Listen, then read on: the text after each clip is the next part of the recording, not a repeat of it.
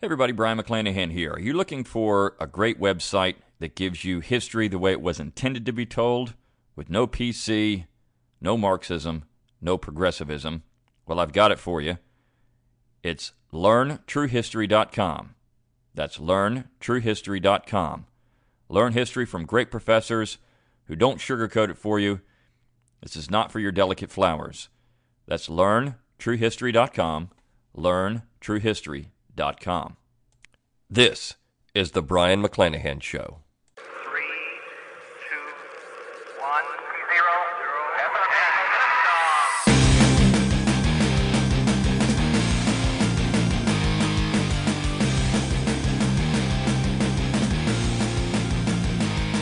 Welcome back to the Brian McClanahan Show. This is episode 67. Glad to have you back on the program. Glad to be here. I just want to tell you, if you really like this podcast before we get started, please make sure you share it around on social media. You can also go out and like me on Facebook, follow me on Twitter, like my YouTube page.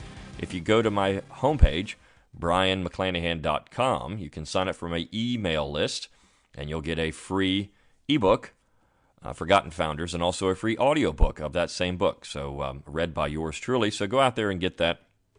And please also make sure that you tell your friends about this podcast if you enjoy it.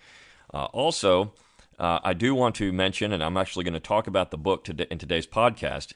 If you go out and you subscribe at the Basic Plus membership or Master Level membership at LearnTrue, T-R-U-E, LearnTrueHistory.com, you get a free copy, autographed copy, of my Forgotten Conservatives in American History with Clyde Wilson. So I'm actually going to talk about a chapter in that book today. So please, if you like this particular episode, you can get the book for free. You just got to go out there and subscribe at LearnTrue, T-R-U-E, History.com. And not only do you get this book, but you get about 16 classes, college-level courses on a variety of subjects, history, philosophy, economics. It is a great online resource, and it's pennies on the dollar for what you get. I mean, you would pay thousands and thousands of dollars to get these classes if you signed up at a college or university, and they are all taught by university-level professors. So, for I think the Basic Plus membership is around $89, but you get all of those classes and you get this book, and so it's quite a deal. So think about that. If you get the Master Level membership, it's a little more than that, but you get the subscription for life. You never have to re-sign or sign up again. Re-up your membership for the courses. So, and as new things are added, you're going to get all those new courses. Plus, you get all of Tom Wood's materials for the Ron Paul homeschool curriculum. So that's also a deal. And then you get this book too. So I mean, how can you pass that up? So go out to LearnTrue, T-R-U-E, History.com, and sign up at those two higher levels, and you will get a free copy, signed copy of Forgotten Conservatives in American History, signed by yours truly, but also written with Clyde Wilson. Okay, so I want to talk about one of my favorite subjects, and it's actually a subject I've been writing on for years. It was the first real academic subject I focused on as an undergraduate, and when I say real academic subject, it's what I wrote my senior thesis on when I was a senior and as an undergraduate, and then I wrote my master's thesis on it, and then my PhD on this similar topic, but a much more narrow version of what I was doing earlier, and that's the subject of James A. Bayard of Delaware. Now, I'm actually going to talk about the entire Bayard family, and the interesting thing about the Bayard family is that I would rank them as one of the greatest conservative American families in American history, right up there with the Tuckers of Virginia. I know people like to focus on the Adams of Massachusetts. Oftentimes, that particular family is discussed quite often. But the Bayards, I think, were so much better and a better representation of real American conservatism. So you can't, when you look at these dynasties, these political dynasties in American history, there are a few, but nobody really knows anything about the Bayards. They should, because the Bayards were around at some pivotal moments in American history, and they said a lot of really interesting things about American government, about American statescraft, about American policy, from domestic to foreign policy. These men were in the highest levels of government, And so I think it's important that we understand them and who they were. Now, I wrote my dissertation on James A. Bayard the Younger. Oftentimes he's known as James A. Bayard Jr. He was never officially called that. So you had James A. Bayard, his father, and you had James A. Bayard, his son, the son. And James A. Bayard, the father, was often known as James Ashton Bayard, to differentiate the two. I call them James A. Bayard the Elder and James A. Bayard the Younger. I edited the Wikipedia page on this fact several years ago, and the editors over there just had a conniption over this. And I said, look, I wrote my dissertation on this guy. There's nobody else has ever done that before. I'm probably the only scholar that knows as much about the Bayards, or I know more about the Bayards than any other living scholar, and I know what I'm talking about. Well, they wouldn't let it go through. So we had to stick with a junior, I think. So somebody was trying to have it the second or the third or some nonsense on there, and that was just wrong. So James A. Bayard is one of the more interesting and underappreciated and, of course, forgotten men in American political history, and the Bayard family is that way as well. So I want to talk about this Bayard family and how their principles and their beliefs could apply to American politics and statescraft today. And again, this is a chapter in Forgotten Conservatives in American History. I'm not going to go through the entire chapter because I want to whet your appetite, so you'll go out and get the book. Hopefully subscribe at learntruehistory.com, and you'll get it that way. But nevertheless, you can still get the book on Amazon. You can buy it through my website, brianmcclanahan.com. I'll send you an autographed copy.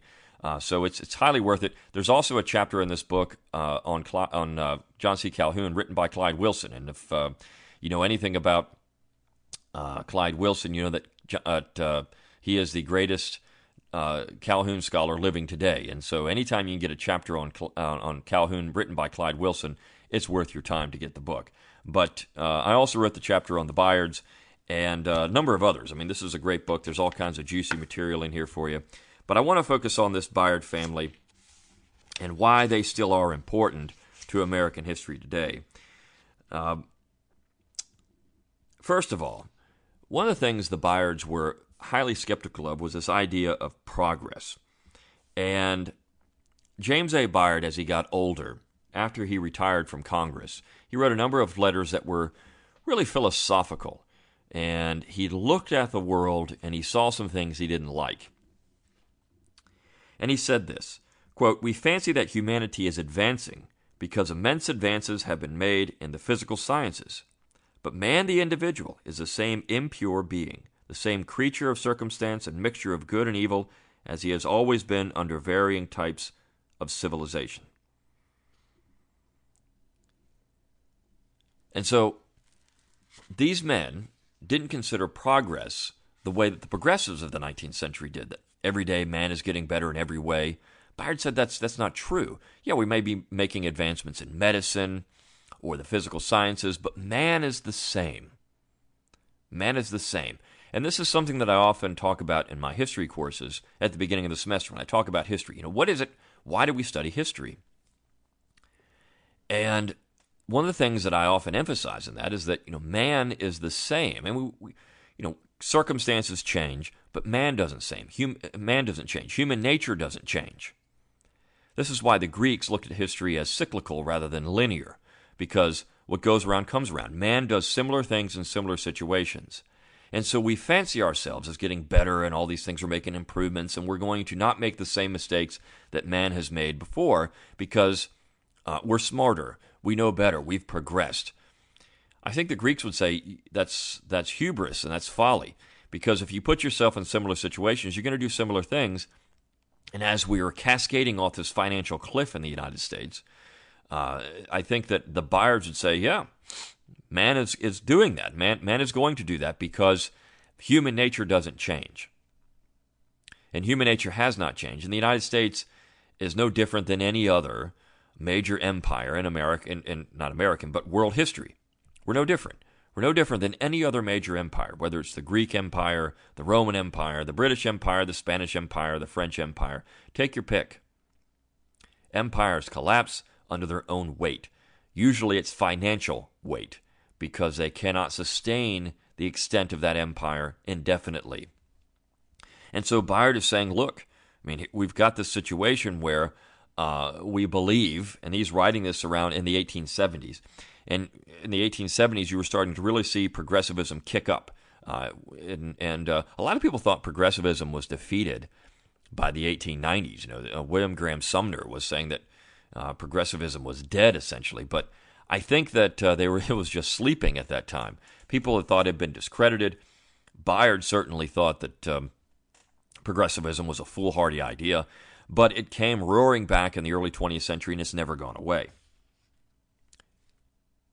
He also had this to say about what the idea of progress and what it was trying to do, and that was the French model of equality with a capital E. He said this, quote, "My conviction looking at past history of the world is that nations died like men at different intervals of duration, and that what is called progress must be based on the moral culture of the people and not on merely intellectual excitement. The whole doctrine of bringing all men to equality in mental, moral, or physical endowments by so-called education is simply an absurdity. Equality of civil rights may be and is rational, but equality is not the law of nature." And so this gets into that idea of equality with a capital E. And this is something that we use that term equality. Well, we're all equal. And for those that are in a situation where they feel inferior, that phrase is loaded, because what it does is says, look, what you have to do is recognize that even if I may not be as talented as you have to recognize my equality. Now, again, what Jefferson meant by that equality was that all men, all free men, were equal under the law. All British subjects were equal in the rights of Englishmen. But that didn't mean that man was equal. In fact, Jefferson recognized very easily in his plan for a public education system in Virginia, which I talked about in the last podcast, that there were different varying levels of equality, so to speak, in Virginia. Not everyone was equal. Some people were smarter than others, and we should harness those natural aristocracy, that natural talent, and move it forward. So he recognized very easily, even among freemen, that not everyone was equal. And so that idea of equality is loaded, and we should avoid that term as much as possible, unless we're talking about equality under the law. The law is blind, and so it should be blind. When someone violates the law, they should be prosecuted if the law is just and constitutional. Now, the Bayards were all statesmen. They weren't politicians. And when you look at the lineage of this family, it goes all the way back to the 17th century, and they had a very large estate in Maryland called Bohemia Manor. But beyond that, one of their family members was a great soldier during the American War for Independence. James A. Bayard the Younger's father-in-law was Richard Bassett, who signed the United States Constitution. James A. Bayard the Elder's father-in-law, Richard Bassett, who signed the United States Constitution. And so these guys were in that founding generation, or at least that tradition, that founding tradition of statescraft. And so when James A. Bayard was elected to the House of Representatives, he served from Delaware. He was the only member of the House, and he was there very early on in the first Congresses. And he was actually the pivotal person in the election of Thomas Jefferson in 1800. In fact, he cast the deciding blank ballot, which gave Jefferson the presidency on the 36th ballot. It was Bayard who swung the election in favor of Jefferson. And as Bayard told it, James A. Bayard the Elder, he met with John Nicholas, who was a Jefferson ally. And John Nicholas swore that Thomas Jefferson, if elected, would not undo all of the Federalist positions or legislation that had been established during the presidencies of George Washington and John Adams. And so with that assurance, namely, he wouldn't remove all the Federalists from office, the patronage positions. With that assurance, James A. Bayard cast that blank ballot. Now, years later, when Jefferson's diary or memoirs were published, essentially, he wrote very disparaging things about James A. Bayard the Elder. He essentially called him a liar, that this never happened, that Jefferson made no such assurances. And so Bayard's sons, Richard Bayard and James A. Bayard the Younger, took to the Senate floor twice to defend their father. In the 1850s, they published all the documents. There were depositions on this particular issue. They published all the documents relating to this, essentially showing that Jefferson was a liar, that their father was telling the truth. And I actually believe the Bayards in this particular case. They had nothing to lose by this and really nothing to gain either, except vindicating their father's reputation from being attacked by Thomas Jefferson. James A. Bayard was a very principled man. In fact, after he cast that deciding vote, he was offered a minister position, and he declined it because he would have had a hefty salary, and he didn't want anyone to think that he accepted that position at the pleasure of the person who was going to be president. He thought that looked very bad. It didn't reflect well on him because basically then it looked like he was just buying an office. And he said this at that point. He said, quote, "My ambition shall never be gratified at the expense of a suspicion. I shall never lose sight of the motto of the great original of our name." And he's talking about the Chevalier de Bayard, the knight beyond fear and without reproach. This man would never be bought. And so the Bayards looked at their name and said, this is our name. The Chevalier de Bayard, I mean, this is the guy that we are modeling our lives and our careers after.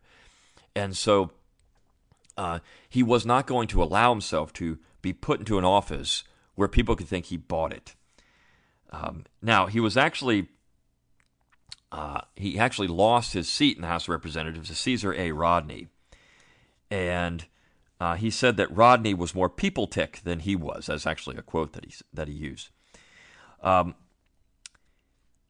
Now, after he lost, Bayard wrote this, "I am persuaded that the people cannot be reasoned out of their folly, and that they must be left to feel the evils now generating before they will open their ears to anything said against their present opinions." So he said, look, I mean, the people made a decision, and it might be bad for them, might be good for them, but if it's bad, they're going to have to feel those evils first. And I think this is something when you go back to 2008, a lot of people thought, what's going to happen with the Obama administration? It's going to be bad. But people had to feel it. Now, a lot of people like the Obama administration. Some people thought this is really great.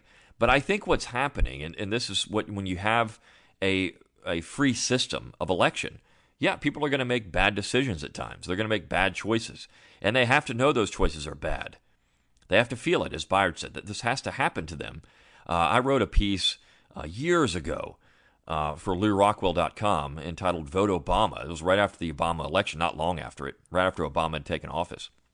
And I said this could be great, actually, in some ways, because people could actually feel how bad this could get. Obama was going to be such an ideologue that things could get bad, and people had to feel that. They had to experience it. So that's often what you have to do when you have a free system. His son, James A. Bayard the Younger, wrote this in 1863. He said, quote, "The truth will out ultimately. I never mean to make any opinion here except a question which I believe is vital in principle. But when I do make those questions, I have no fears. Though they may be voted down by the majority of the hour, though they may not be known at first, the great truths will not triumph with a little energy and a little perseverance." So he's saying, we have to stand on principle. And people may not like it, they may not think it's great at the time, but we have to stand on principle because eventually the truths will come out.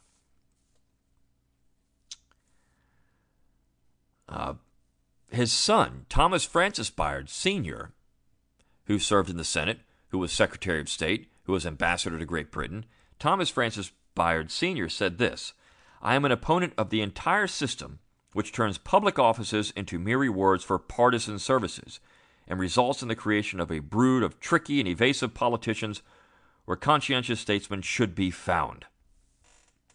What a wonderful quote. And then he said, 6 years later, he said this, "Unhappy is the nation from whose people is banished a belief in the disinterestedness of public service, which is naturally accomplished by broad and liberal views which do not measure or test great purposes by constant reference to one small object, personal advantage or profit. This it is that makes mercenary politicians such unsafe leaders and causes national interests so often to be led to the destruction by men of narrow understandings, incapable of taking any but mercenary and commercial views of questions of government policy. I mean, we need people like this in government today. He's saying we can't just take these very narrow views because this is going to cause major problems for the future. He's a real statesman. Someone who's not just looking at the issue, he's looking at the broad view. And he's not just looking at power. First of all the Bayards in this particular period of time were not elected by the people when they went to the Senate. They were elected by the state legislature. And so they viewed statesmanship differently. In fact, James A. Bayard once said that, if he had to run for election for Senate, the candle wouldn't be worth the wax. He wasn't going to do that. He wasn't going to go out and campaign. You didn't campaign. That's not something that statesmen did. They were simply elected because of who they were. And the Bayards were those kind of men. In fact, James A. Bayard the Younger said this in 1869, "The imperial government of France with its 6 million majority affords ample illustration of the inefficiency of such a remedy, meaning universal suffrage in professional politicians, to secure liberty against the aggressions of power."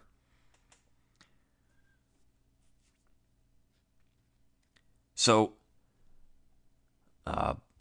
these men did not think that they should pursue office unless they were disinterested statesmen, men of principle. When it came to war and empire, the Bayards also had a very conservative, traditionally American conservative view of war and empire.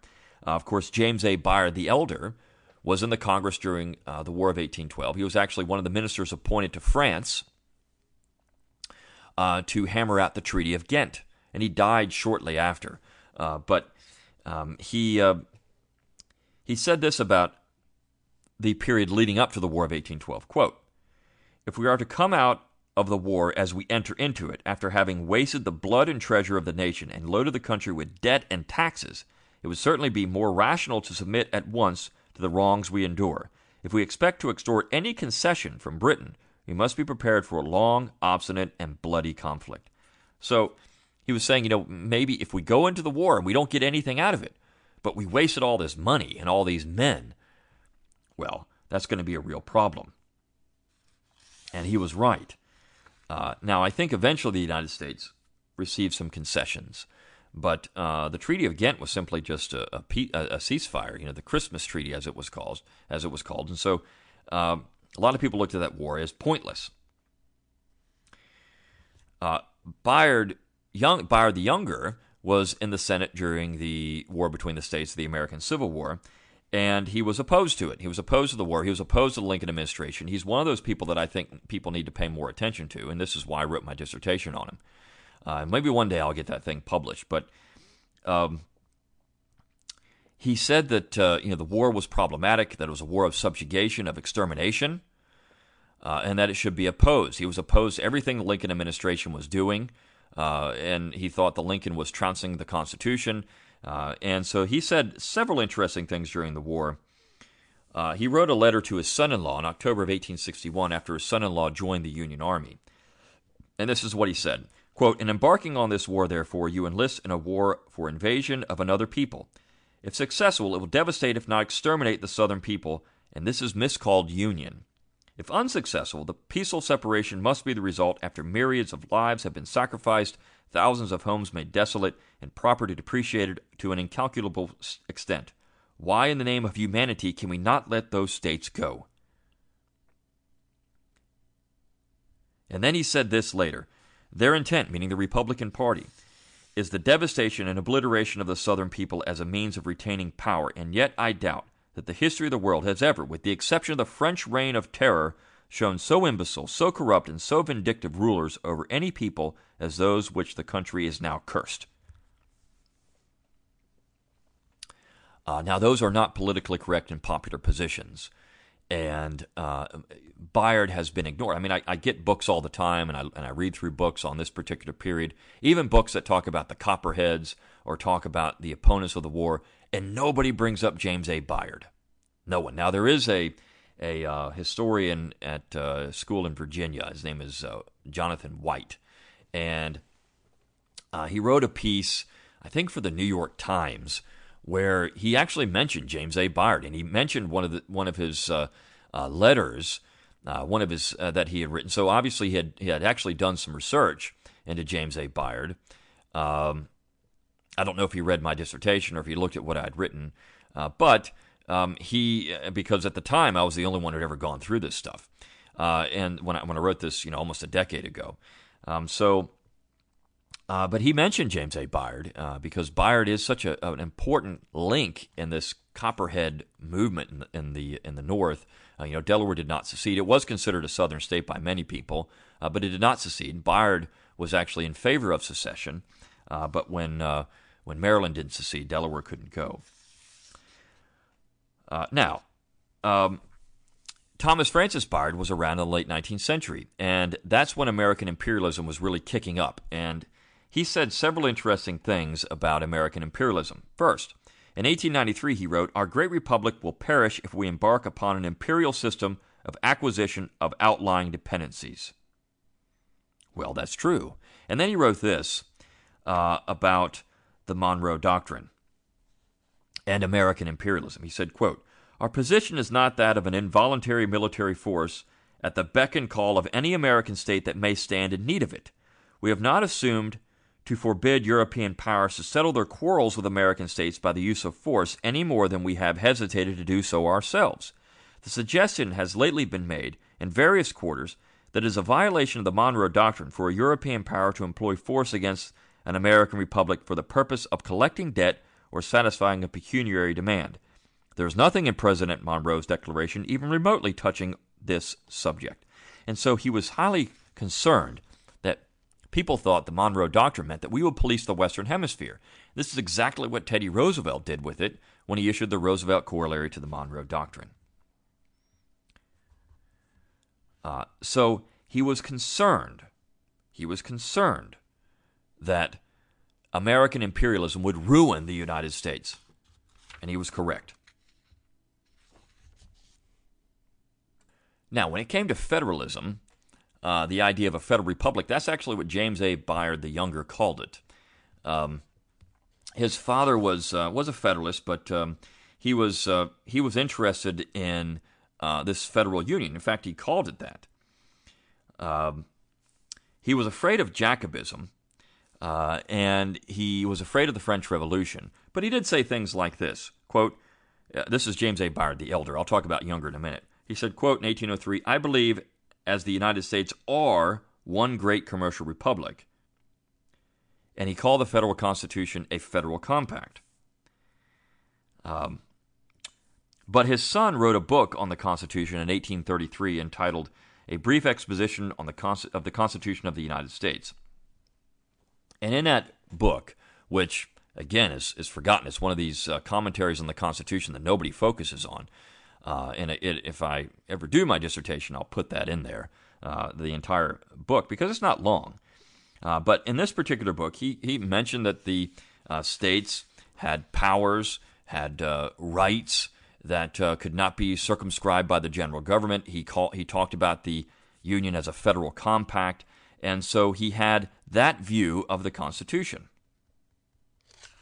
And during the war, he talked about what the war would do to the Constitution. He believed it would create a consolidated empire, and he believed that this would be disastrous to the original Constitution. He wrote in 1833 that as we value our liberty and independence, we should cherish the Union, recollecting that upon its preservation depends the dignity, safety, and happiness of our country. Of course, as I say in the book, by Union, he meant the Federal Republic of the Founders, a union his father fought to preserve in the 1800 election, and he defended in vain on the Senate floor during the 1860s. Now, his son was around during Reconstruction, and he said some really interesting things, particularly when the 15th Amendment was up for debate. Thomas Francis Bayard thought the 15th Amendment would destroy the Union as ratified by the original Constitution. And he said this, the Honorable Senator declares that which was a Republican form of government in 1787 is not such in 1870, that the lapse of time, the changes in the condition of the country have destroyed the definition and signification of those words which are older than the language in which we speak. Delaware, a Republican state before the United States had existed as a government, that was a republic long before you had your Confederation of Republics, and forsooth. If this doctrine is to be attempted, then we shall have what? We shall have the states that made this union, the creators of the union, converted into mere creatures, to be molded and turned as language shall find itself more conveniently used by an accidental majority of Congress. Hallelujah. He was saying this in 1870. This is exactly what was going to happen. And so the Bayards were very concerned about policies that were trending towards consolidation, policies that were creating an American empire, policies that were leading us down a road where statesmen could no longer be in the American government. James A. Bayard the Elder said this near the time of his death. He said, quote, "I am, however, but a looker-on in Vienna now, but I fancy that I can foresee ultimate results more clearly than many of the actors. There are other matters, such as the increase of large cities and their relative control over the rural population, with the vice of universal suffrage controlled by the common government and the democratization of the bar and the press, which make me anything but sanguine as to our future."